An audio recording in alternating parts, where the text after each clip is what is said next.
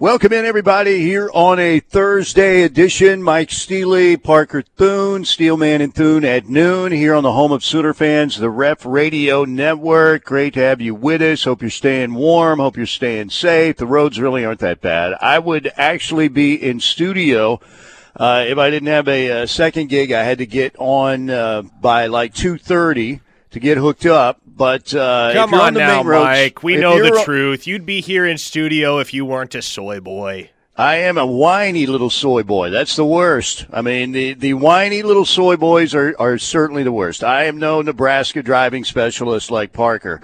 So anyway, it's still overcast. You might have some problems getting out of your own neighborhood. That might be your biggest challenge. The main roads look pretty good right now. We've got maybe a little bit of stuff coming in here a little bit later, but tomorrow it's going to warm up. All right. Today we will have John Hamm joining us. I think John's going to be available to join us at 12:35 today. One of our Thunder insiders, and Shea Gilgeous-Alexander is coming back for Oklahoma City tonight after a 10-game hiatus. He was out with an ankle injury.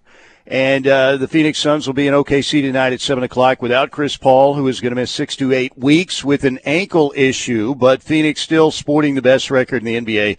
7 o'clock tip time tonight at the Paycom Center. And then at 1:35, George Stoia going to join us. Denver Gazette. Aaron Rodgers might be making a decision soon after his Panchakarma 12-day cleanse, which led to a very interesting Instagram post the other day. But the general feeling is that Aaron Rodgers is going to be making a decision soon. Green Bay certainly would still be the favorite. The Denver Broncos, I think, would be second on that list. George, OU J-School graduate, really good young writer, will join us. We'll talk about that situation, and we'll talk a little Sooner basketball and football coming up here in a little bit as well. I've always said I think the two biggest, brightest – I'm not blowing smoke here. A lot of times I do. Yeah, you guys, if you've listened to me long enough, a lot of what I say is, tongue-in-cheek. There's a lot of, as I've said, my business card should say Mike Steely, PBA, professional bull artist. But really, Parker and George, I think, are the best two I've seen coming out of the Oklahoma Journalism School in a while. All right. Did you see Jason Kersey's article today in The Athletic? Because I thought it was right on the money. Jason does a great job. Good dude. He's got great binge taste as well. I see him tweeting about the same shows I'm watching all the time, and he does a great job covering Sooner football. And basically, Jason, who covers the Sooners for The Athletic and the pride of Noble, Oklahoma, wrote about this narrative that's out there that, man, Oklahoma took a big hit, and what's going to happen to the Sooners, man? They're going to the SEC or on the same path Nebraska traveled, from the Big 12 to the Big 10. And people are kind of overlooking a lot about what has been excellent at Oklahoma since Muleshoe left for L.A. I love the head coaching hire. I think he has brought in maybe as good a staff as there is in college football. I really mean that. Now, they've got to go out and prove it, but I think potentially we've seen what Brent Venables has done. We've seen what Todd Bates has done. Jeff Levy's numbers as an offensive coordinator are excellent. Sooner fans know about the kind of results that Jerry Schmidt gets with strength and conditioning. But I don't know if you saw it today, Parker. I thought it was great. But it's basically, again, I still think this national narrative that, man, what's going to happen to Oklahoma? Are they going to stay a blue blood, or is this going to be really problematic? And I think, again, short term, maybe that can be an issue. But long term, we've talked about this. What they put together, to me, looks really good for the long term for OU. Yeah, it is. And, we keep rehashing this conversation over and over and over again, Mike, but that's because it keeps getting dragged to the top of the national headlines. Brent Venables, first-time head coach. I'm just not sure how much success he's going to have at Oklahoma, particularly as they prepare to make the transition to the SEC. When you look at this team top to bottom heading into the year 2022, Mike, there's a very legitimate argument that there's going to be absolutely no drop-off one year to the next. And I understand that this Oklahoma football team is not going to be as sexy as it once was, right? Because Lincoln Riley's style, Muleshoe's style of football was sexy. That's the reason why despite the fact that Oklahoma had a bit of a down year in 2020, really didn't play great football until the latter half of the season, there's a reason why they came into 2021 as the odds-on favorite to win the national title right up there with Alabama. There were pundits all across the nation predicting that Oklahoma was going to be, at the very least, playing for a national title at year's end. And that was because Muleshoe had mastered the art of sexy football. Now, the Sooners, in the 5 years that Muleshoe was head coach, obviously never played for a national championship, obviously never won a national championship. But one thing they did do, Mike, they put up numbers, particularly on offense. They put up points. They dominated the Big 12. And all of us kind of collectively got sucked into the lie believing that because Oklahoma had been the cream of the crop in the Big 12, and because they had all this talent on both sides of the ball, that not only were they going to win the Big 12 again, but that all of a sudden they were going to waltz onto the college football playoff stage in January and go toe-to-toe with the likes of Alabama and Georgia. And that ended up not being the case. And you can still make the argument today that Oklahoma had all the talent to be able to do that, but at the end of the day, it came down to coaching. And to me, that's the reason why there is more optimism for this Oklahoma football team going forward, I would say, than there would be otherwise, because regardless of the discrepancy in talent, and you can sit here and say, sure, Oklahoma's not as talented on both sides in 2022 as they were in 2021. That's fine. I would sympathize with that argument. But what you can't say, at least I don't think in good conscience, is that Oklahoma is going to be a worse coached team than they were in 2021. And one thing you absolutely cannot do, especially in this day and age, Mike, is you cannot win a national championship without good coaching. I can think of one school in the last 20 years that won a national title without a very high-end, well-respected, successful head coach. Auburn? That would be Gene Chizik at Auburn. Yeah, that's where I was going. That's where I was going right there. Yeah, I agree with that. And, you know, sexy, glitzy, glamorous, or whatever you want to talk. And I'm not going to sit here as angry as I still am in a very petty way about how Muleshoe left. He's a good coach. He's a good coach. Do we know that he's a championship coach, a national championship coach? We certainly haven't seen that yet. He's going to win games at USC. There is no doubt about it. I mean, they're going to have a great chance to get to the playoff. USC is a sleeping giant. But the way that Oklahoma has recovered has been really good. And if you're talking glitz and glamour, here's another bad analogy by me. Do you want to be with like a Kardashian? You're going to get a lot of attention, you know, on social media and everything. You're also going to have a very flaky relationship that's not going to get you a championship. Or do you want to be, that's the Muleshoe way, all about me, look at me, I'm the smartest guy in the room and I can go anywhere I want, whatever. Or do you want to go out with somebody like Sandra Bullock or Jennifer Garner, who may not be quite as glitzy or glamorous, but it looks like a solid long-term investment, right? That is the Oklahoma way right now. Sandra Bullock versus a Kardashian. Where are the Kardashians from? They're Armenian, I know that, but California. I mean, all the celebs are in L.A. these days, right? So, I mean, I don't know if... I'm not sure if that was brilliant or stupid. It's somewhere in between. No, it was brilliant because, like, you make a very great point. Sure, you're going to get all the headlines and... the paparazzi if you're dating a Kardashian, but that relationship's not going to last. That's right. Pete Davidson, you're on the hook already, man. I know you think you're in right now, whatever, and I know you've dated a bunch of people, Ariana included, but guess what? Kim will be hitting the transfer portal soon. It's only a matter of time. There you go. You have heard Brent Venables and Pete Davidson name dropped in the same segment of radio. Yes, and I think I compared Brent to Sandra Bullock / Jennifer Garner and Muleshoe to one of the Kardashians. But, you know, I guess Muleshoe, Texas is a long way from Southern California, but that, I don't know, this whole deal. But, yeah, you keep seeing that narrative. I thought Jason's piece in The Athletic, if you don't subscribe to The Athletic, it's really good, man. They've got great, great, great writers. Jason, one of them, and he did an excellent piece today on, kind of how Sooner football has recovered since. And, we keep talking about this, and maybe we still don't talk about it enough.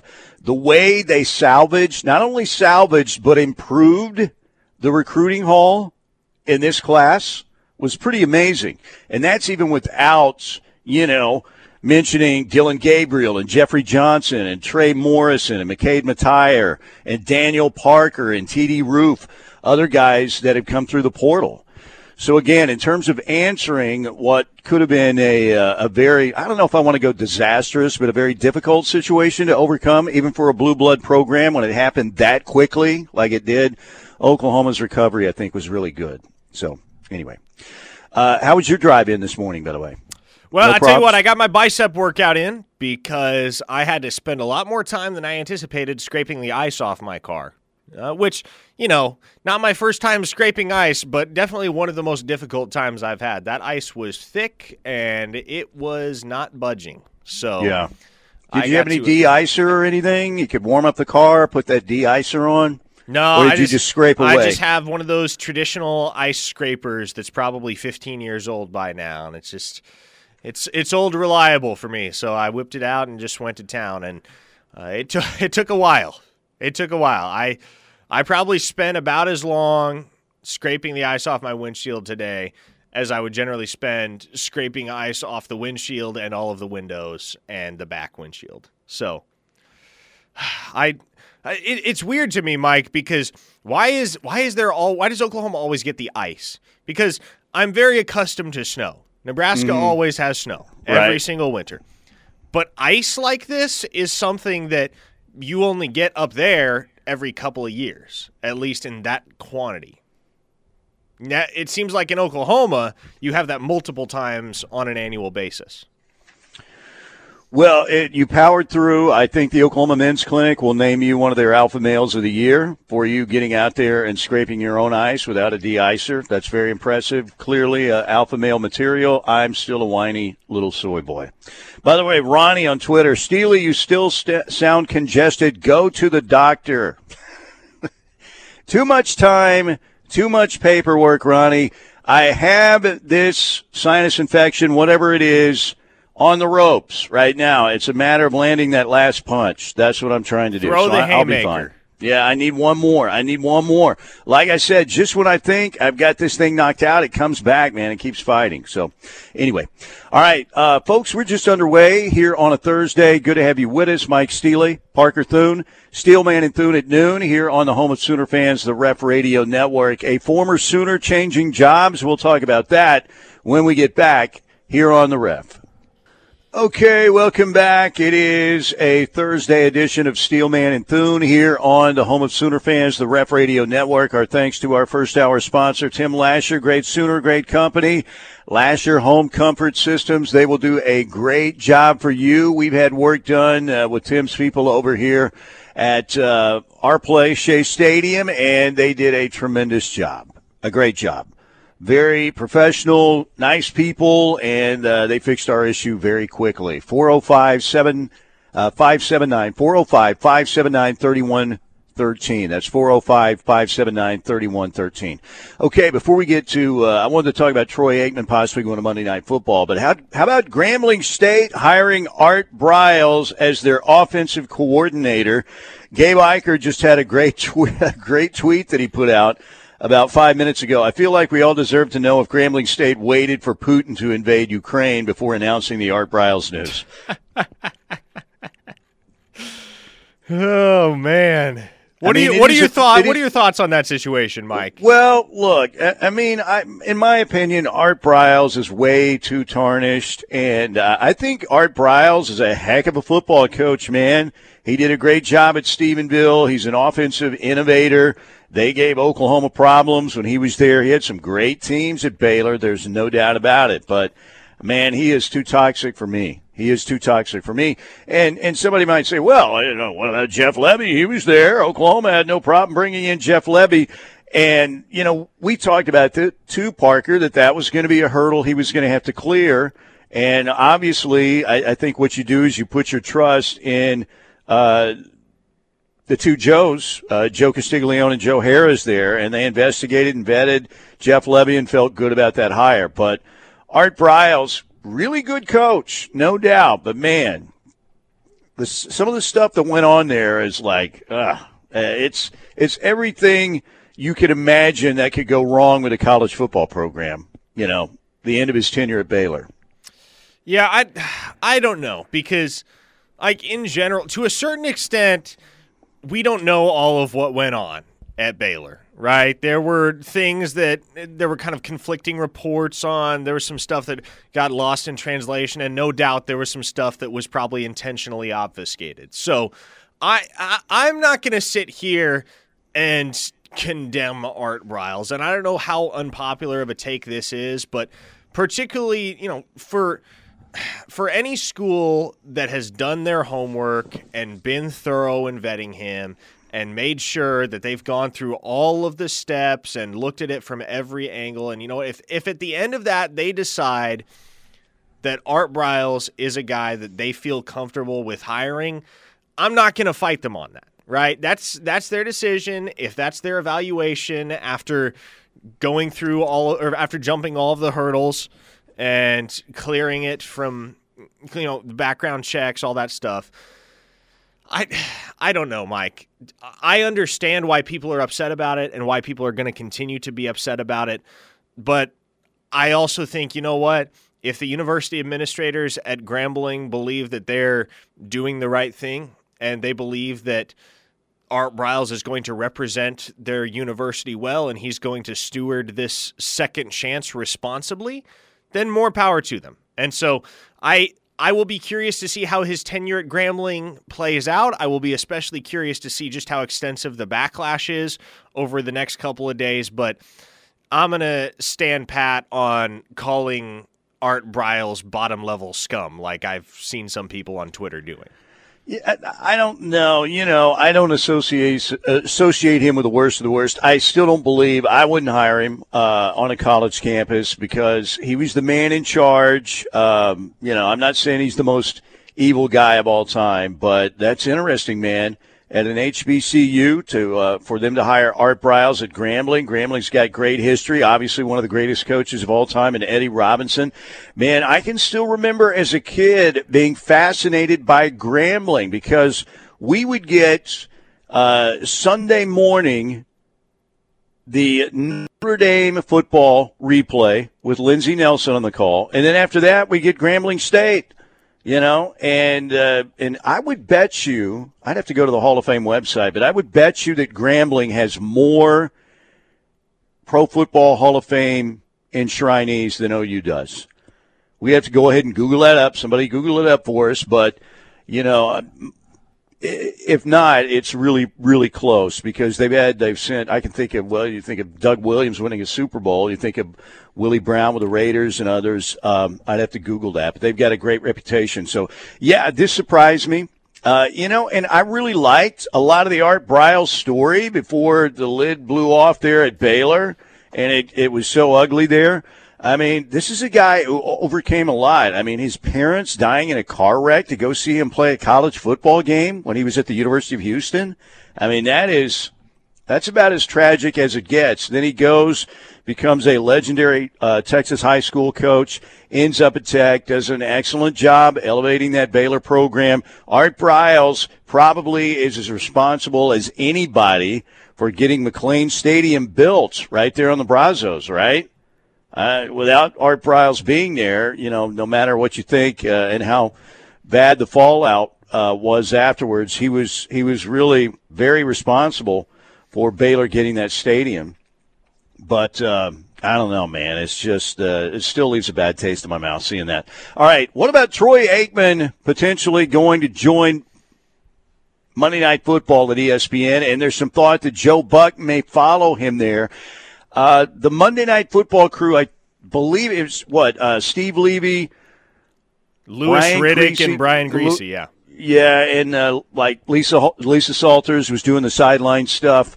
Man, ESPN has played musical chairs with the Monday Night Football crew for a while now. And that would be a big get. I don't know. Al Michaels had talked about, and he's not coming back to NBC. It certainly doesn't look like. But is Monday Night Football a better gig? Look, if he's going to get paid $17 million per year, what we're hearing with this new deal with Monday Night Football, I don't know. Is that a better gig than a Sunday Fox game? First off, that's an obscene amount of money. That means he is getting paid $1 million per game, Mike. $1 million per game. He is getting paid $1 million for 4 hours of work every Sunday. Mm-hmm.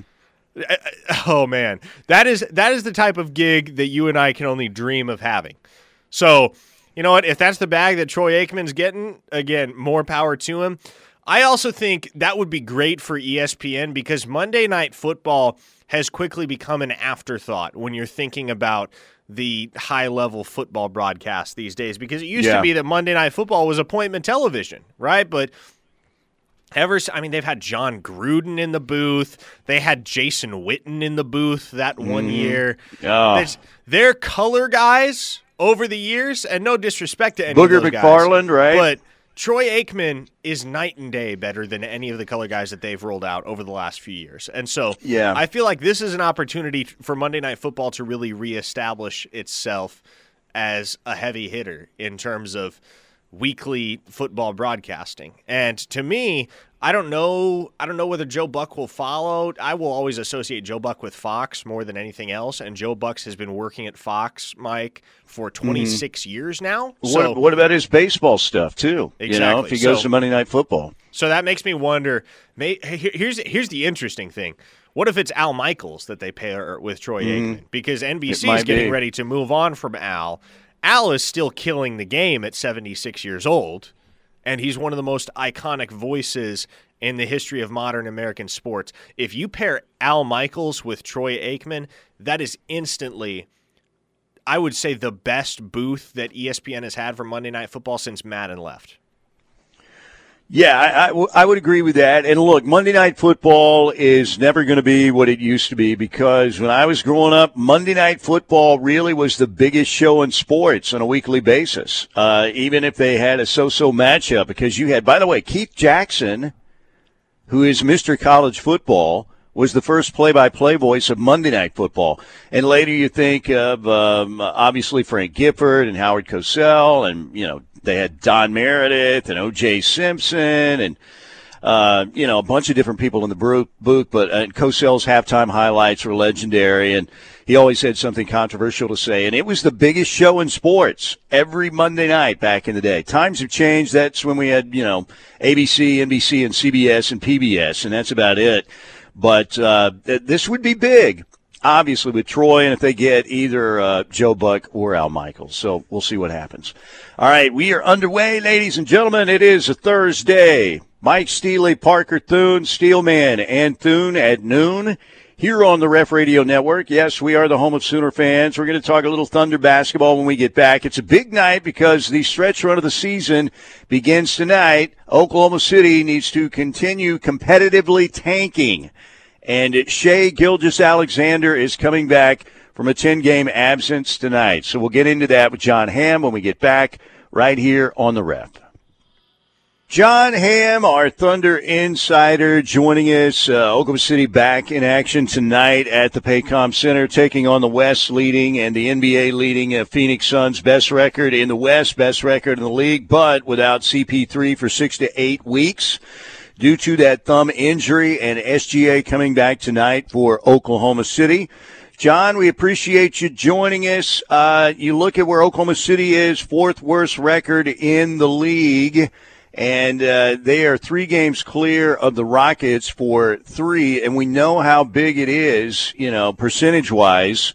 It's not just extremely significant, but there's enough there that you would like to have the third worst record in the league. But that's going to be, even though there are 24 games left in the way that Houston's going about their business, and Detroit and Orlando, this may be where Oklahoma City lands. So what is the, over the final 24 regular season games, we've talked about competitive tanking, if that's possible. What are you looking for out of the last 24 regular season games from the Thunder? Mike, I go back to last season, coming out of the All-Star break. That's suddenly when Moses Brown got into the lineup and eventually landed a starting job. Alexei Pokusevski got a starting job. And it was pretty apparent at that point that, the page had turned in a different direction. And then, of course, Shai Gilgeous-Alexander, is injured, and that helped matters a lot. I kind of expect we're going to see, I don't know if it's going to be quite that drastic. I don't think they're going to be starting like Olivier Sarr at center for the rest of the season. But, I think there is going to be an emphasis on, getting some guys some minutes. Again, Pokusevski, who has been on a bit of a roll, relatively speaking. I think, putting him out there, getting a look at him in some different lineups with other guys, giving some more time, getting a look at Vit Krejci, getting a bigger look at Lindy Waters. Just, that is one way that you can both, get guys some experience and also probably not have a lot of success, which, as you mentioned, right, you get into the bottom three of the league.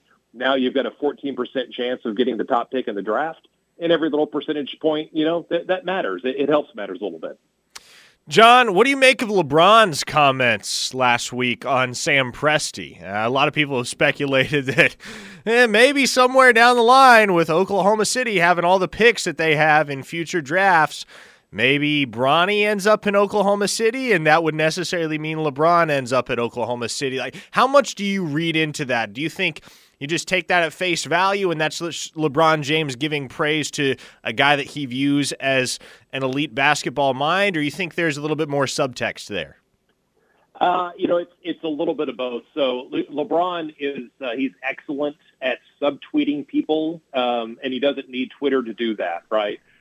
If he has a message to send, and that message was, largely sent at his own general manager, Rob Pelinka. I think it was like a genuine sort of expression on, wow, look at what, Sam has been able to do in Oklahoma City, identifying all this talent and keeping that team, competitive for as long as they did. I think some of that was pretty genuine. But, also, I think there was a message sent, to Rob Pelinka. This is coming out of the trade deadline where they didn't make any moves. And, there was, of course, mixed messages over who was on board with the idea and not. So LeBron will do that once in a while. Now, as far as like laying the groundwork for, I've seen people speculate, does that mean he's trying to recruit Presti to LA? I don't see something like that happening. And, as far as like LeBron could wind up, look, if Bronny winds up in Toronto, LeBron might follow him up there. That's what he's, expressed desire to do. Wherever he winds up, he wants to play the final season with his son.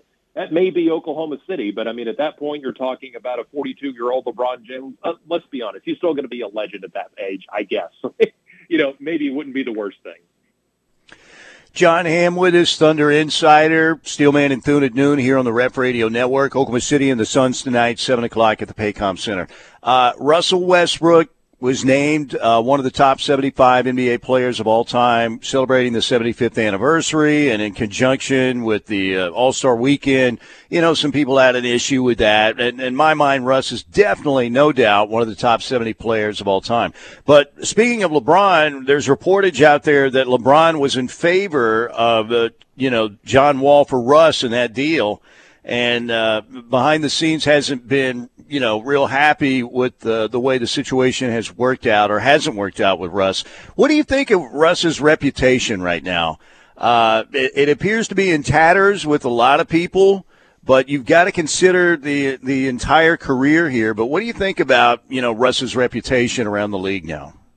Yeah, people like to be sort of prisoners of the moment. And when you look at Russ right now, it's real easy to discredit everything he's done up until this season. And look, in terms of this season in LA, if you go on Twitter, you're going to see the very bad mistakes Russ makes, right? And that's the way Russ has always been. When he's done something bad, it is loud. Whether it's it's a bad pass, that it's a turnover, if it's a shot off the side of the backboard, those are the clips that people see, and then they sort of, take that to mean that is Russ's entire identity. He was always an awkward fit with LeBron, and it's not all on him. LA struggles are not completely on him. He's part of the problem, but I just think he's always been such an easy guy to lay blame upon because, He's a guy that is pretty gruff with people. He's very private. And again, his play over the years, he has not been able to rein himself in the way that he probably should. So, for all those reasons, he's always been a lightning rod. But again, I think you look at his career as a whole, I think it speaks for itself. Even if you want to discount some of the triple-double success that he's had, whatever, he made it happen. And plus, he was a part of some very successful teams at Oklahoma City, right? He wasn't getting these stats in losing situations that led nowhere. He contributed to winning in Oklahoma City. So you take that all into consideration. Yes, he deserved to be on the top 75 team. Unfortunately, he wanted to go back home to L.A., and it hasn't worked out well at all for him. John, let me ask you this. Looking ahead to next year's draft, let's say Oklahoma ends up on the outside looking in the top 3, and the consensus is that the top 3 picks in next year's NBA draft are going to be, in no particular order, Paolo Banchero, Jabari Smith, Chet Holmgren. Let's say those 3 guys are off the board when the Thunder get their chance to pick. Do you add a guard? Do you take Jaden Ivey, who's probably the best player on the board at that point? Do you add him to a backcourt that already includes Josh Giddey and Trey Mann and Lou Dort and Shai Gilgeous-Alexander? Or do you take a guy that's more in a position of need, perhaps? Do you trade the pick down? What do you think Oklahoma City does in that scenario? Yeah, I mean, that's going to require, a whole lot of soul searching, I think, in Oklahoma City. If that situation unfolds, and they, like you say, they wind up outside the top 3, depending on how the picks land, can they again maybe mount, a massive trade offer to try to move up into that top 3? I think that's probably going to be one of the first things they look at. Maybe they do have to sit back and say, okay, do we need to do something drastic, in terms of trading a significant player on the team, i.e. Shai Gilgeous-Alexander, to try to move up into that top 3? Set the rebuild back a little bit, but still, it's all about getting that star player some way, somehow. Maybe OKC would see that and say, hey, we've identified someone that we think is going to be a star that people aren't seeing here. I mean, I'm just completely hypothetical. What if they see like Patrick Baldwin Jr. and they're like, we think that guy has got it. There's a lot of different things that could unfold there, but I think with all the assets OKC has, they're going to continue to try to move up and put themselves in position to get the guy they really want. It didn't work out last year. That doesn't mean it'll never work out. But yeah, I mean, at a certain point, you add another guard, it starts to get a little packed in that backcourt. So, they're going to have to, really think about things. But I'll say this too, Josh Giddey opens up a lot of things for this team in terms of who they can add because he is a positional anomaly.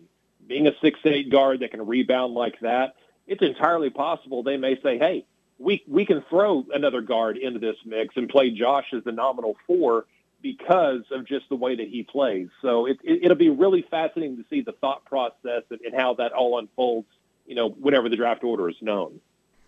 I like that. Positional anomaly. Very well said there, Jim. Very well said. I like it. It's perfect, actually. All right, real quick before we let you go, Evan Mobley got Rookie of the Year locked down. Does Josh have any chance over these remaining 24 games?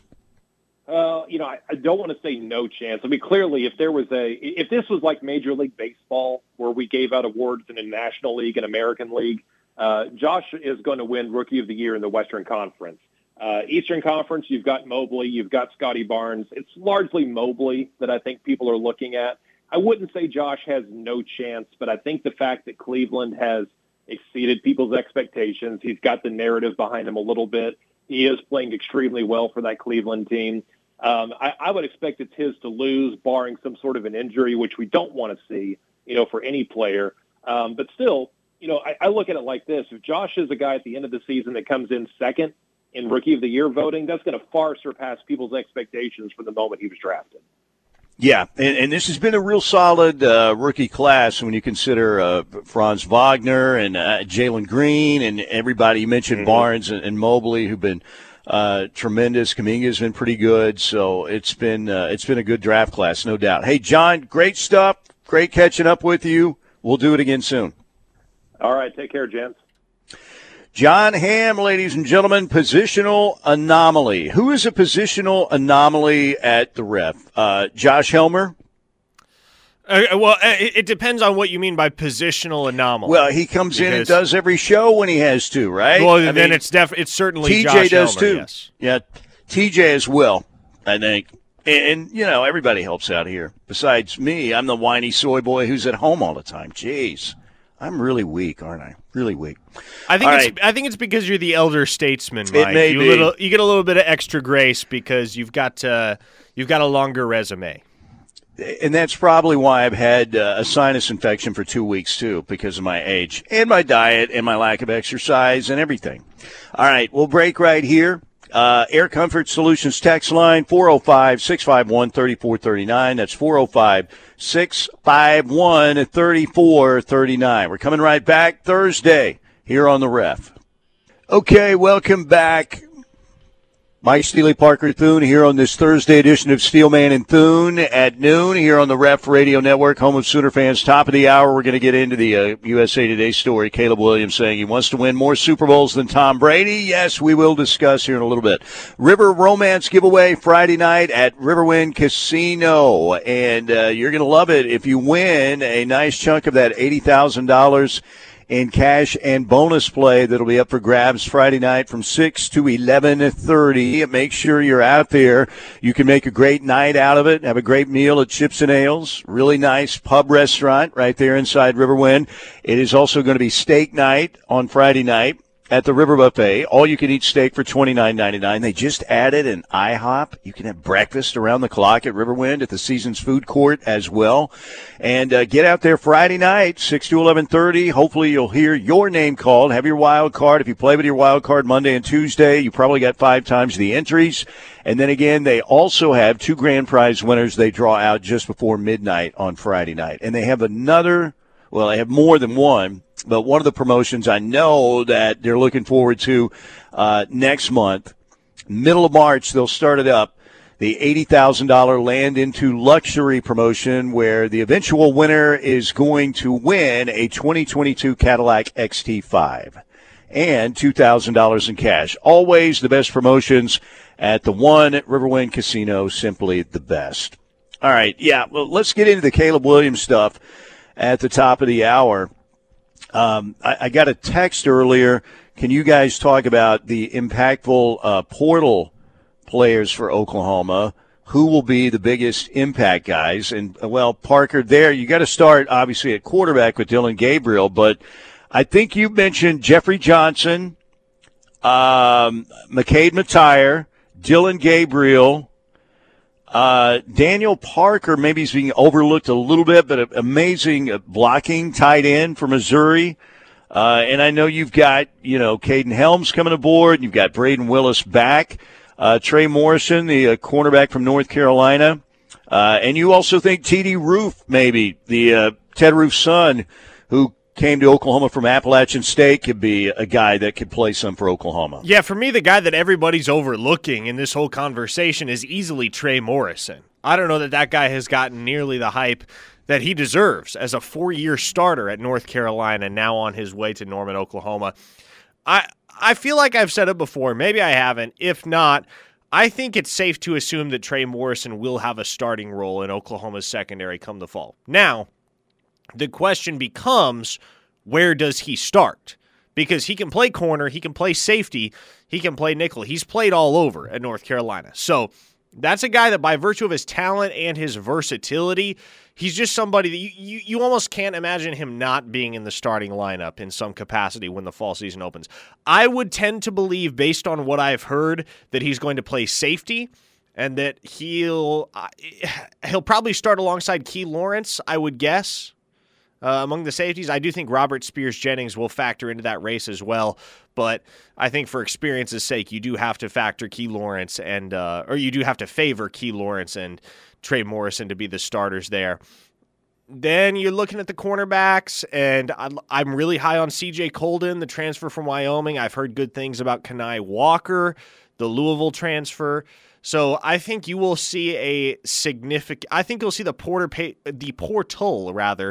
significant dividends in the secondary more so than anything else. And you also got to look at the defensive front line and a couple guys in Jeffrey Johnson and Jonah Laulu that should have significant roles in that rotation. Yeah, Jonah Laulu is the kid from Hawaii, and Jeffrey Johnson has already played on Owen Field. Made some plays, in fact, in the Sooners' close call against Tulane when we all thought right off the bat, man, the initial reaction was, man, what happened to the Sooners? And then the second reaction to that opening game was, man, credit those kids from Tulane, what they've been through, relocating and everything. They really got them fired up. And then, of course, you come out and Nebraska, you're like, oh, here we go again. There was something happening very early on in the season. I don't know that the head man was checked in throughout even that part of the season. But certainly an underachieving year for Oklahoma. But Jeffrey Johnson played well against OU in that matchup with the Sooners. All right, coming up next hour, we're going to talk with George Stoia from the Denver Gazette, out of the OU Journalism School, really good young writer covering the Denver Broncos, has a lot of thoughts on Sooner football and Sooner basketball, I'm sure, so we'll get into that with George coming up as well. So stick around for that at 1:35 today. And we've got to talk a little bit more about some Sooner basketball. Bedlam coming up, 11 a.m. on CBS on a Saturday. The OU women won at TCU handily with Skylar Vann leading the way with 17. The Sooners snapped their 3-game losing streak and beat TCU 92-57. Last night, the Big 12, Texas at home over TCU, and Iowa State wins 84-81 over West Virginia. Nice win for Duke at Virginia last night. Nationally, Kentucky on their home floor beat LSU, and Auburn at home beat Ole Miss. So we've got a lot more to talk about. Sooner baseball also in Arlington. Tomorrow, Saturday and Sunday at Globe Life Field against Northwestern State. We're coming back here on the Ref with our second hour. Steelman and Thune. Keep it here. Hour number 2 presented by the Seth Wadley Auto Group in Pauls Valley. Great deal on a vehicle from Seth Wadley, exit 72. Pauls Valley, that's what we're talking about. And a great guarantee of oil changes and engines for life on newer used gas or diesel at no additional cost to you. That's a heck of a deal.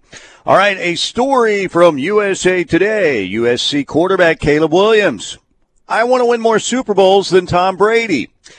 Dateline Los Angeles. According to writer Josh Peter, the ultimate goal for quarterback Caleb Williams is not to sign more name, image, and likeness deals than any other college athlete, but he's off to a good start with 5 deals entering his sophomore year and first season at Southern California. The ultimate goal is not to win a national championship, although he said he'd gladly take 2 of them before he plans to leave USC after his junior season for the NFL. Rather, the ultimate goal is to be the greatest of all time, the GOAT, which he knows will require winning 8 Super Bowls, one more than Tom Brady. Quote, Tom Brady isn't my favorite quarterback. I don't think he's necessarily the greatest other than his accolades. I'm a big Aaron Rodgers fan, but I do respect Tom Brady and what he's been able to do, because if you play sports, if you play major league sports like NFL, NBA, you know how hard it is to win a championship and do it more than once. So what do you think? Caleb going to get as many Super Bowl rings as Tom Brady, Parker? Will he get a national championship? First off, I think it's hilarious how Caleb's like, yeah, I'm leaving USC after my junior season. Like, He's not even opening himself up to the possibility that he'll be coming back to the Trojans in 2024. Like, nope, 3 years and I'm out, which we all kind of knew, but to hear it from the horse's mouth is kind of jarring, because can you think of an athlete that's ever done that before, Mike? Can you think of a college football player that's been like, yep, I'm planning on being here 3 years and then I'm gone? Not off the top of my head, I can't. I mean, you kind of knew, like with Trae Young in basketball, you knew it was a one-year deal. You know that he and Rayford had their sights set on the NBA, but I can't remember a college football player off the top of my head coming out and saying that like Caleb did. So I don't know. And he's an Aaron Rodgers fan. And look, I like Aaron Rodgers too. But Aaron Rodgers was out in California. He played at Cal, one of USC's rivals, of course. Aaron Rodgers just got through with a Punch of Karma 12-day cleanse where they were vomiting, defecating, and cleansing. I mean, that's a California thing, I guess. I don't know. What? Part of that was, yes, taking enemas as well. I'm so confused. That's where Aaron Rodgers was, and that's where he got, I guess, all into his feels with that Instagram post where he told everybody how much he loved them. So you're saying this cleanse is a California thing? That's my understanding, yes. What on earth? That's one of the more bizarre things I've heard this week. I mean, apparently, if I'm going to cleanse, Panchakarma means 5 actions to eliminate toxins. Yes, there are enemas involved. There's nasal cleansing. Many of the treatments also use oils, and a special diet can also induce vomiting. There's purgation, which means we're making sure that your GI tract is very cleansed. Oh, boy. Oh my goodness, Mike. Aaron Rodgers is turning into Chris Traeger from Parks and Rec. That's what we're witnessing. We are witnessing de-evolution. It also says that Panchakarma is a principle of Ayurveda medicine, which is done for cleansing, balancing, healing, and rejuvenation, according to the Ayurveda. Didn't Ricky Williams go to the California College of Ayurveda? I don't know. I think he did. Ricky Williams was out there for a while, which was the California Pot Smoking Institute, basically. Oh, I see. I hear you reading all this stuff, Mike, and I'm just like, it's like you're reading to me a script from a Parks and Recreation episode where Chris Traeger is explaining his latest. I don't even know what you would call it. His latest kick. Apparently, this originated in India, but he was at a clinic, I believe, in California. There are many ways that you can cleanse yourself through Panchakarma, therapeutic vomiting or induced vomiting, purgation therapy or forced diarrhea to purge the bowel and cleanse blood toxins, the sweat glands, kidneys, stomach, small intestine, colon, liver, and spleen. Now, if I'm going to a spa, I'm not going to be sitting on the throne all day. I can tell you that. That doesn't sound very relaxing. Medications given by enema to cleanse toxins through the colon. Part of this cleansing process that Aaron Rodgers went through recently. He's a different breed of cat, too, isn't he, Aaron Rodgers? Yeah, here's the thing.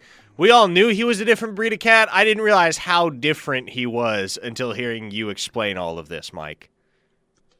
So I guess literally if you're full of, you need to go get the Panchakarma treatment. So does that mean Aaron Rodgers is full of? At times he has been. I don't know. And apparently the decision's coming down soon. All right. I don't know. Does this story, some people, Caleb Williams is delusional or whatever. I mean, okay. It's great to set your goals high. And could Caleb Williams win a Super Bowl? Yeah. Could he win a couple? Maybe. I don't know. I guess the fact, again, once you're aligned with Muleshoe, you're in the crosshairs, so to speak, on social media.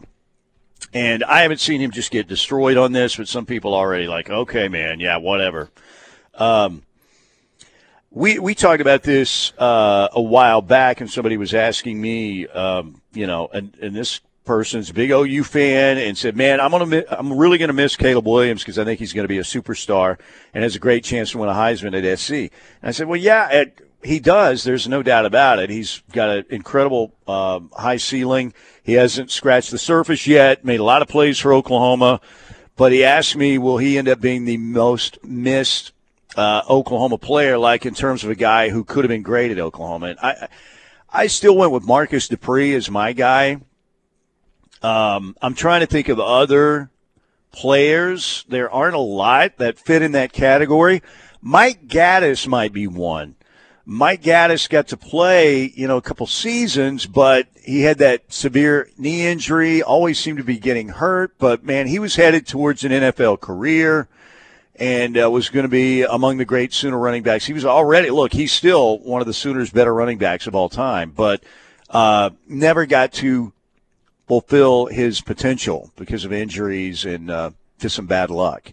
And he passed away. Mike Gaddis passed away like at 50 years old, which is a sad deal. Barry Switzer said that Mike Gaddis was the best back he ever recruited out of the Sooner State. Now, when you think of great backs at OU, Billy Sims, Hooks, Texas, Adrian Peterson, Palestine, Texas, Marcus Dupree, Philadelphia, Mississippi. There are some good backs that they recruited. Obviously, Billy Vessels, Heisman winner. Cleveland, Oklahoma, I think, for Billy Vessels, obviously not recruited by Switzer. But Mike Gaddis was a star, man. No doubt about it. So he had kidney issues, passed away early at the age of 50, Mike Gaddis. Parker, you're still so young. I don't know that you would have a list, but I don't know. How will Sooner fans, again, I think you've hit the nail on the head many times. What Caleb Williams will be remembered for more than anything else is bringing OU back, and he'll always have a place in OU history, mainly due to what he did in the Cotton Bowl. Yes, and again, we were talking about it at the time amongst the media that were present at that game, Mike, and the conversation we were having, and of course we didn't realize how significant this conversation was going to look come January, February, but the conversation was, is Caleb Williams going to be a legend in Oklahoma circles if he never does another thing for the University of Oklahoma? If this is his one moment in the limelight, is this going to be good enough to cement his place in history? And the consensus among us, including some of those media members much older than myself, was yes. This ensures that Caleb Williams has a spot in Sooner lore forever. Now, naturally, we were all expecting that Caleb Williams was going to go on to do great things for the University of Oklahoma in the months and years ahead, and he did some more good things over the course of the latter half of that 2021 season. But now, you sit here and look back on that year as the only year that he'll ever play football in a University of Oklahoma uniform, and all of a sudden that conversation has a much greater significance. And so, to me, that's what Caleb Williams will always be remembered for, is that game against Texas, the greatest comeback in the history of the Red River Showdown. And in my eyes, Mike, just from a comprehensive standpoint in terms of environment and atmosphere and narratives and storylines and the overall experience, that's the best football game I've ever witnessed in person. Now, as far as Caleb Williams saying, I want to have more Super Bowl wins than Tom Brady, look, that's all fine and well. Sure, that's what everybody's gunning for, right? Every single quarterback wants to grow up and break all of the records. Whether they own up to it or not, that's what everybody wants. They want to be the guy that's remembered as the greatest to ever play the game. But, Mike, we are talking about a guy in Tom Brady that is the NFL's answer to Bill Russell. Right, it's pretty obvious that we're never going to see any NBA player win 11 rings ever again. Likewise, I think it's pretty obvious that we're never going to see another player, and specifically no other quarterback, ever win 7 Super Bowls in the NFL. I would say that's a safe bet, yes. And remember in the Super Bowl, Kansas City, Tampa Bay, everybody was talking about, man, this is the chance. Pat Mahomes right here. Patrick Mahomes could be the next Brady. He's the one guy who could challenge, and then Tampa Bay won, of course. So it'll be interesting to see how many Mahomes winds up with. But, one, I would have thought that he might have at least 2 by now based on when he won his first. But, again, still stuck with 1. All right, ladies and gentlemen, we're going to take a quick break. Your favorite sport, what kind of shape is it in right now? Good, bad, or ugly? What do you think? We'll get into that when we get back. We've got George Stoia coming up at 1:35. 1:35. We're already past 12:35. And if you want to hit us up, Air Comfort Solutions text line, always there for you. Area code 405-651-3439. We're coming right back here on the Ref.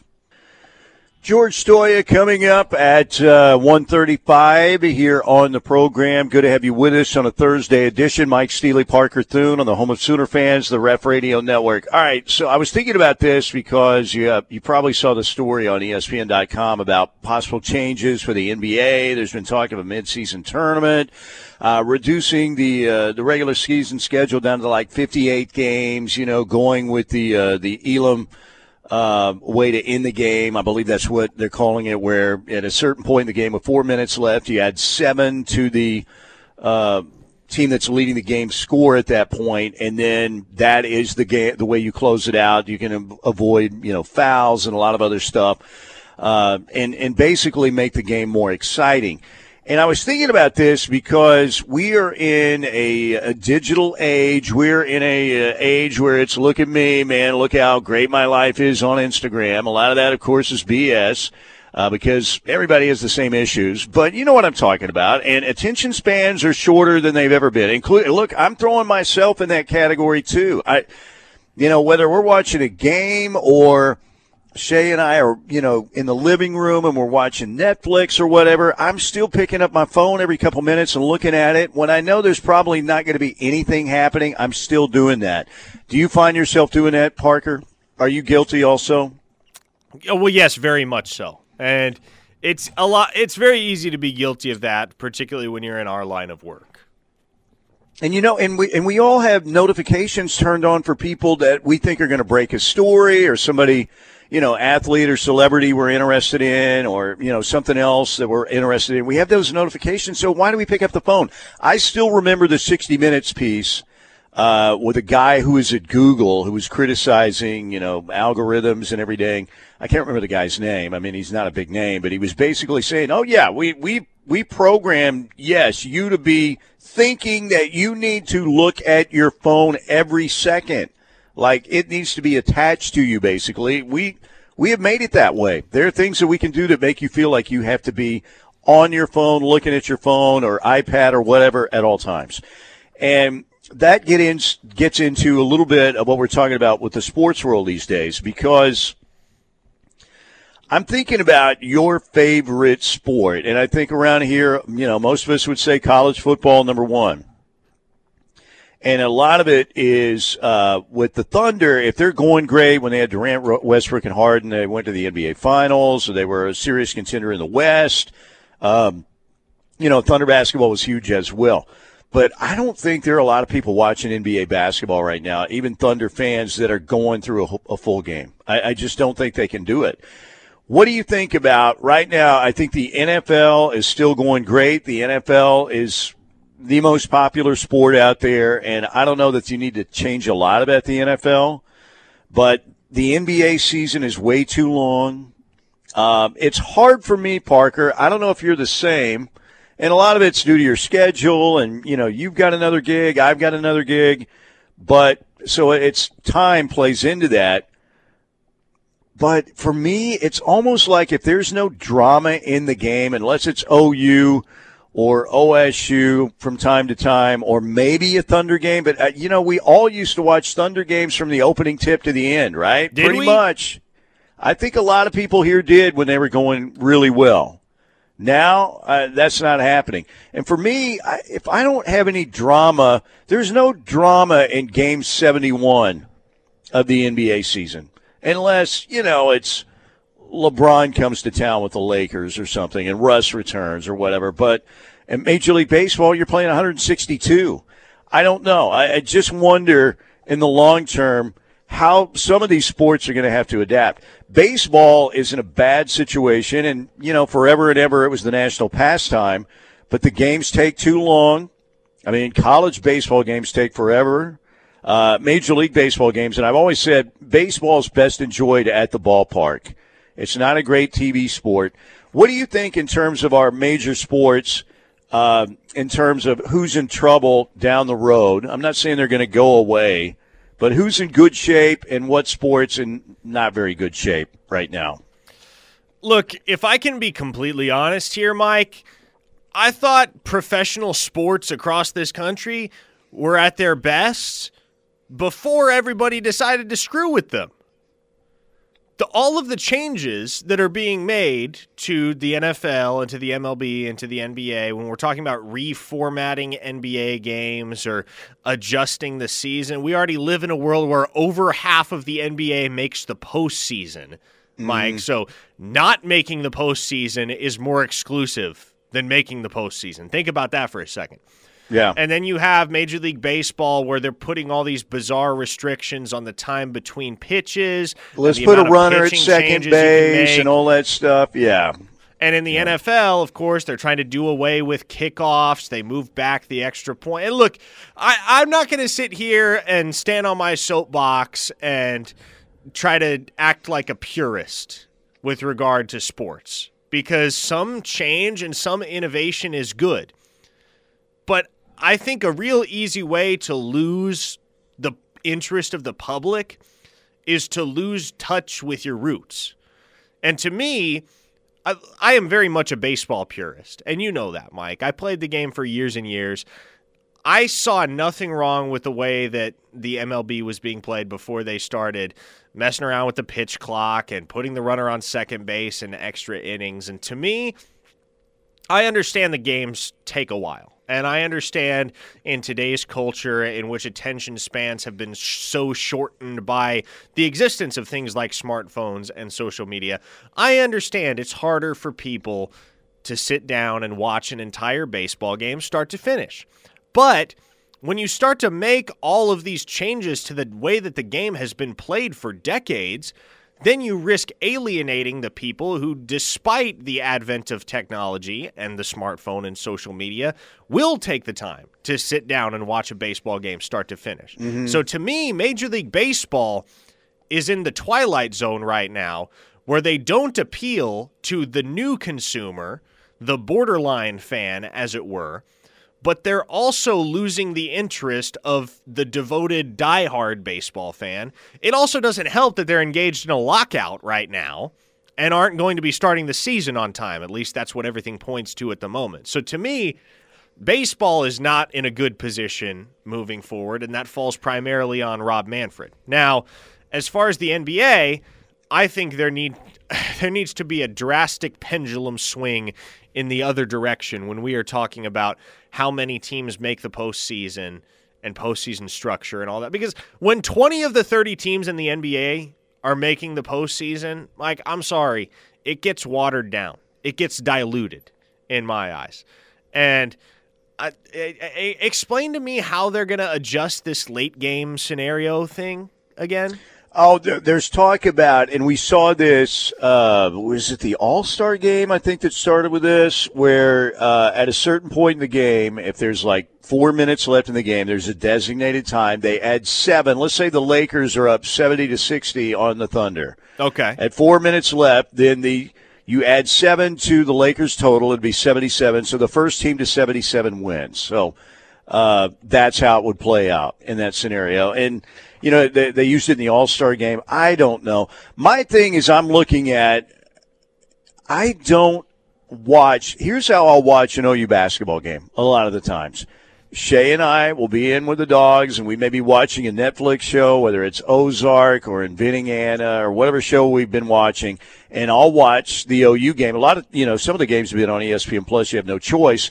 But I'll watch the OU game, and, you know all the players. So I watch the OU game while I'm watching a Netflix show. I'll do that sometimes with the Thunder too, but I find myself, unless there's some real drama, I can't get as excited as I used to watch Game 44 of the NBA season. Or, the last time I watched a Major League Baseball game outside of the playoffs, from the first pitch to the last out, was years and years and years ago. I just can't do it. There are so many people out there that want to look at themselves, watch themselves, and watch their friends on TikTok. And, man, I know I sound like Clint Eastwood and Gran Torino here, but I just wonder how the sports are going to have to adapt to, attract those young people, and hopefully they won't go too far. I mean, can you say, the NBA game, this is an 8-minute game today, 2-minute court? I don't know what the future is going to look like.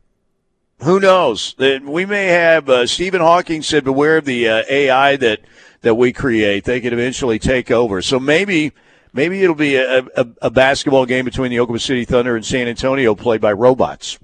Who knows? Sam Presti might be a cyborg. We don't know. But it's going to be fascinating to see how it plays out because sports don't have – and I know for people my age, like, oh, okay, whatever, dude. But sports, there's so much more competition. Sports is still entertainment. It is still entertainment. And there's so much more competition out there than there ever has been before. It's like going to play in a golf tournament where you used to beat, maybe you played in your club championship and you had to beat, 6 or 7 people to win. And now you've got, 100 people in the field. It's tougher now than it's ever been for marketing people. I can only imagine what the meetings are like with Josie and Joe Harris and trying to figure out, how to get more kids to the basketball game, more people to the arena, stuff like that, because there are just so many more options out there than ever before. Just a thought. All right, we're going to break right here. We got George Stoia coming up. Thank you to the Seth Wadley Auto Group in Pauls Valley, sponsoring our second hour. Exit 72. Keep thinking about Exit 72. If you want a great deal on a vehicle from the Seth Wadley Auto Group, they're going to treat you right with a great guarantee. Oil changes, engines for life on new or used gas or diesel at no additional cost to you. We're coming right back with George Stoia. Up next, here on the home of Sooner fans, that would be the one and only Ref Radio Network. How about that? We're going to bring in George Stoia with a little Rage Against the Machine right there. The Tom Morello Rift. The Rift is coming. It's one of the better ones. Evil Empire. Good one. There it is. Harvard Law graduate Tom Morello. I still like Zach Della Rocca a little bit better, though, myself. Tom Morello is in the running for most interesting man in the world, though. He is an interesting dude, there's no doubt. I loved Rage back in the day. Loved Rage Against the Machine. Awesome band. All right, George Stoia, awesome writer, Sooner grad, and we bring George on from time to time, not only to talk a little Denver Broncos football with us, but Sooner sports as well, because he's keeping up on those as well out in Colorado. Let's start with the Aaron Rodgers stuff. At one point last offseason, we thought we might just see Aaron Rodgers in Denver, and it sounds like a decision is coming down fairly quickly for Aaron Rodgers. After all, he just went through his cleanse, of course. Are Bronco fans talking this up still, or after what happened, last offseason, has that talk kind of subsided somewhat? Oh, no, it's very much an Aaron Rodgers town here in Denver. I mean, that's all anybody wants to talk about. You turn on sports talk here, and that's all anyone is talking about. And I do think a decision is coming soon. I know there was a report this morning from ESPN that it should be coming shortly. I would expect, maybe by Monday we might hear a decision, maybe later in the week, next week. I think it's going to happen, though, here over the course of the next week. And I know the Broncos are obviously still very interested. They're a team that I think a lot of people, circle when you talk about trade destinations, and that's because they have a lot of young pieces and they have a lot of draft assets that they got from the Von Miller trade and other trades that they could put together in a pretty big deal to send to Green Bay. And also, it's rumored that Aaron Rodgers wants a $50 million per year kind of deal, and the Broncos are one of the few teams that have the cap space to be able to do that, going forward if they were to sign him to an extension once they traded for him. So it's definitely interesting. I know the Broncos for sure have expressed interest. I know Green Bay is not necessarily taking calls right now, and they probably won't be until Aaron says, hey, I want to be traded. So it's going to be an interesting next few days because I do think we're going to finally get some news here pretty soon. Now, George, last we had you on, which would have been last month, I believe, we discussed what Plan B might look like for the Denver Broncos at the quarterback position if they don't end up with Aaron Rodgers. In your eyes, the way that things have transpired since the end of the NFL season and as we gear up for the offseason and the NFL draft, what do you think Plan B should be? Is that a push for Russell Wilson? Is it maybe signing a guy like Mitch Trubisky? Is it sticking with Drew Lock? What do you think the best course of action for the Broncos is if they end up on the outside looking in with Rodgers? Well, I think it's obviously Russell Wilson, and I think that's a lot of teams' Plan B when you talk about the quarterback movement this offseason. If Russell Wilson ends up asking for a trade out of Seattle, or if the Seahawks want to move on for some reason, I think that Russell Wilson would obviously be a top priority. The realistic Plan B, though, I think is a situation where maybe you try and get a Kirk Cousins, who's obviously really familiar with the GM here, George Payton, who was the assistant GM in Minnesota when they went and got Kirk that offseason. Also Clint Kubiak, who was the offensive coordinator last year in Minnesota, is now the quarterback's coach for the Broncos. So I think Kirk Cousins makes a lot of sense. I don't know if Minnesota wants to move on from him, but I think that that's the next name. And then obviously I think Jimmy Garoppolo is another name that's going to continue to be thrown out there. I think you do bring up a good point, though, with Mitchell Trubisky. I think that he's a name that not many people are talking about right now. I think he's a guy that somebody's going to pick up. I know right now he's a backup, I believe, in Buffalo, but I think he's a name. Huntley in Baltimore is another name that's been thrown out that he played well at times this year, filling in for Lamar Jackson. So there's some other lower-tier names in there that I don't think many people have given a lot of thought to. But if I were to put them in order, I think it would be Russell Wilson, Kirk Cousins, Jimmy Garoppolo, and then there's probably just a handful of guys, including Teddy Bridgewater, maybe bringing him back for a second season here in Denver. George Stoia with us, Mike Steely, Parker Thune, Steelman and Thune here at noon on the Home of Sooner Fans, the Ref Radio Network. All right, George, OU grad, OU in your blood. You get the lineage to the football program and everything. I want to know what you're hearing out there among your colleagues when you go around covering games and talk to the other writers. It seems the national narrative on Oklahoma football is, man, what's going to happen to Oklahoma now? Are they going to end up, just like Nebraska when they get to the SEC? Are you hearing some of your colleagues when they talk to you about Oklahoma maybe saying the same kind of things, or are you hearing some excitement for the Brent Venables hire at OU?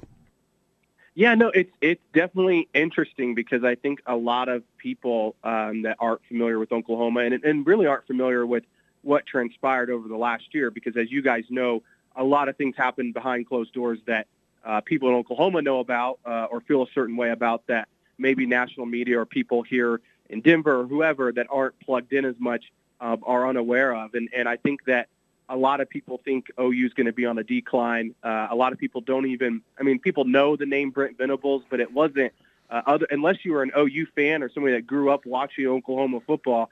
I don't think Brent Venables was a huge flashy name to go out and hire. And so I think that that's part of it is people are like, oh yeah, Brent Venables, yeah, he was the defensive coordinator at Clemson, but he's never been a head coach before. So OU's going to be on the decline and they're going to the SEC. And I think that that's the perception. I mean, I remember when Lincoln originally left for USC and the Broncos were playing at that time. And a lot of people came up to me. He's like, oh man, I'm sorry. OU's not going to be any good anymore, are they? And I was like, I wouldn't say that. They've been, a blue blood program, since the 50s. So I think that they'll be just fine, especially if they go out and get the right guy. And again, I've said on here multiple times, I think Brent Venables is the right guy. So I would say, yeah, I mean, I think the national, narrative is that Oklahoma's going to have a drop-off under Venables, and I just don't necessarily think that's true. Maybe next year they're not, competing for a national championship, but I do think the trajectory of the program is actually in a better spot than maybe it was under Lincoln Riley, because I do think that they kind of gained this perception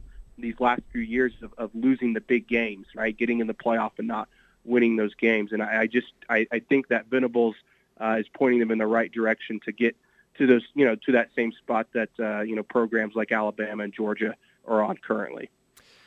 George, as you look around the Big 12, and obviously we don't know how long it's going to be until Oklahoma makes the transition to the SEC. Could be a year, could be 2 years, could be 3 years, whatever the case.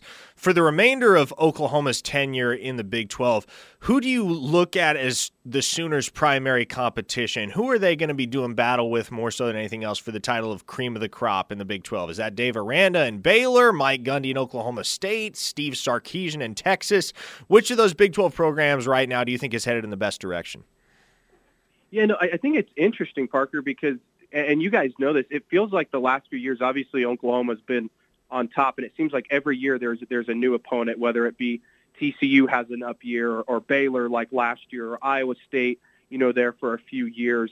And it's kind of been, a revolving door. And I think obviously Texas will always be one of those teams. I know obviously that they've not been very good recently, but they've always got great players, right? They haven't lacked talent necessarily in recent years. So I think that you have to put them in that category.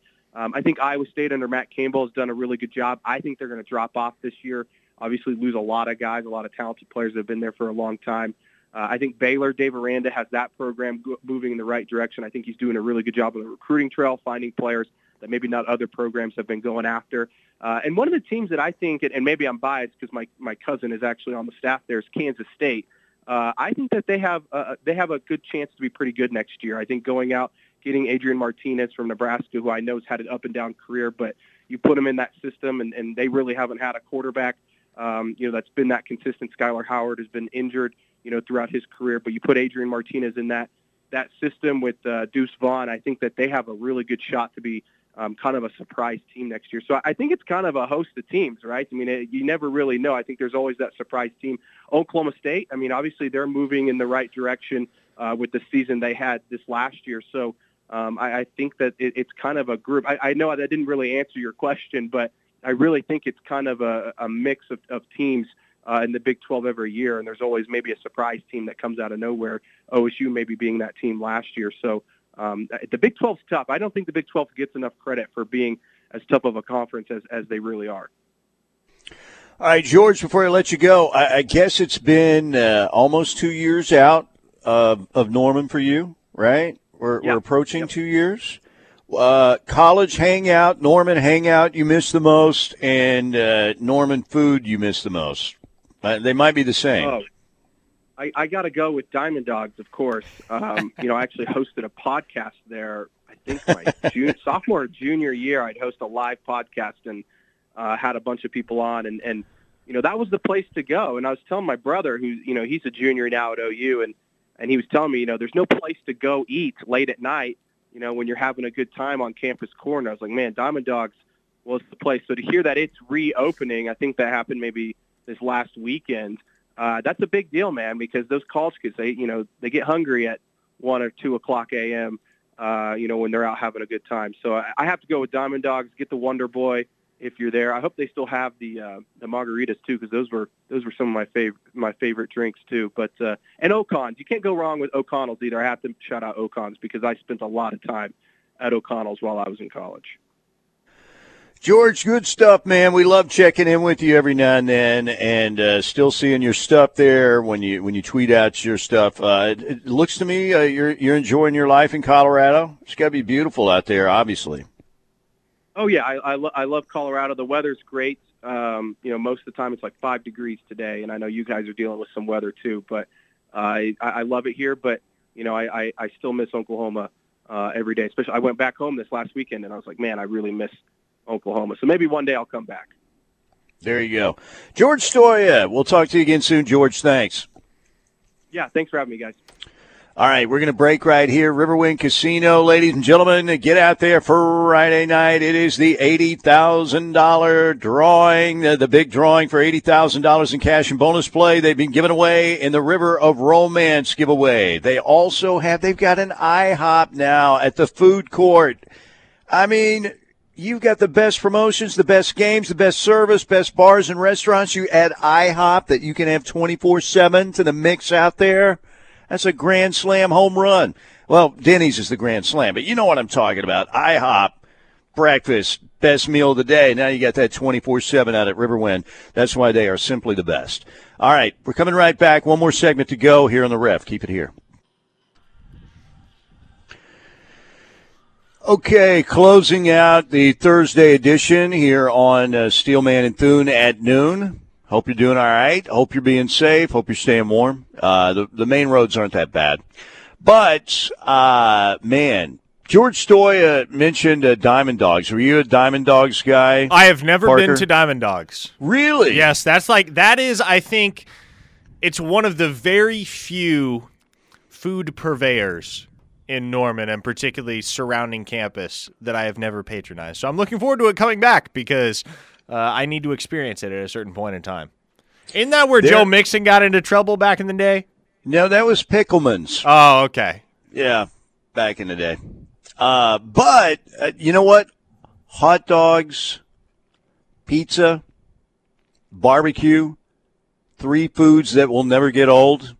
Can we agree on that? I mean, I could have pizza, a hot dog, and some barbecue every night for the rest of my life. I don't know. I'd be very happy. I feel like my blood pressure would get very high at a certain point in time. YOLO, man, you only live once. Even if it's, mid-50s or something, at least you enjoy some really good food. Actually, I need to improve my diet, but I'm having fun with my diet right now.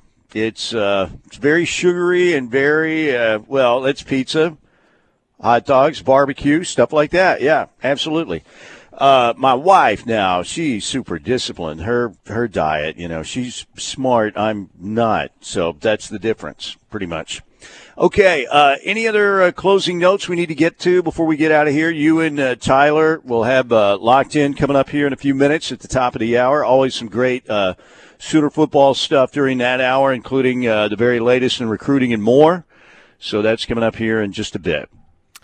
Via the Air Comfort Solutions text line, going back to the Aaron Rodgers conversation, one texter says, it's the girlfriend that has got him doing this. So Shailene Woodley is taking the blame, I guess. But did they not break up, or did they say what was the news? Was the news they're not engaged or something like that? I guess they're friends. I don't know either. Celebrity relationships are way too dramatic for me to pay much attention to. Yeah, I hear you. What is the worst? Lamar Odom got ruined by the Kardashians. There's no doubt. Yes, he did. Oh, boy. Lamar Odom got the short end of the stick on that one. The Kardashians turned us all into, well, not all of us, but into a look-at-me society. I need my attention. I'm not really that good at anything, but I can make sure that people think that I'm really important. And you have to be somewhat attractive, obviously, as well. But, they don't do really look, they're fashion designers now. Yes, because they became popular because of, Kim's video. And I don't know. I think once we look at the down the road, when the history of how it all came to an end, the Kardashians becoming prominent figures in society will probably be one of the reasons for the downfall. So hang on. How culpable are the Kardashians in Putin's invasion of Ukraine? Very. Absolutely very. This is kind of scary stuff, by the way. Putin, of course, pure evil. But we'll see how this is going to play out. You never, golly, and all the people, fleeing the Ukraine, fleeing right now. Scary stuff. Very scary stuff. I do think that Muleshoe will also be part of the reason for the decline of civilization, too, because of selfish people like him who just lie. I mean, flat out lie. He'll be part of the problem as well. There's no doubt. One of the big figures in the downfall of society down the road when the history books are written. All right, we got to get out of here. We've got Locked In coming up next. Parker joining Tyler McComas for a really good hour of radio. Ton of Sooner information and conversation. Thank you to the Seth Wadley Auto Group in Pauls Valley for sponsoring our second hour. They are awesome. Exit 72 for a great deal on a car or truck. We're out of here. Locked In up next.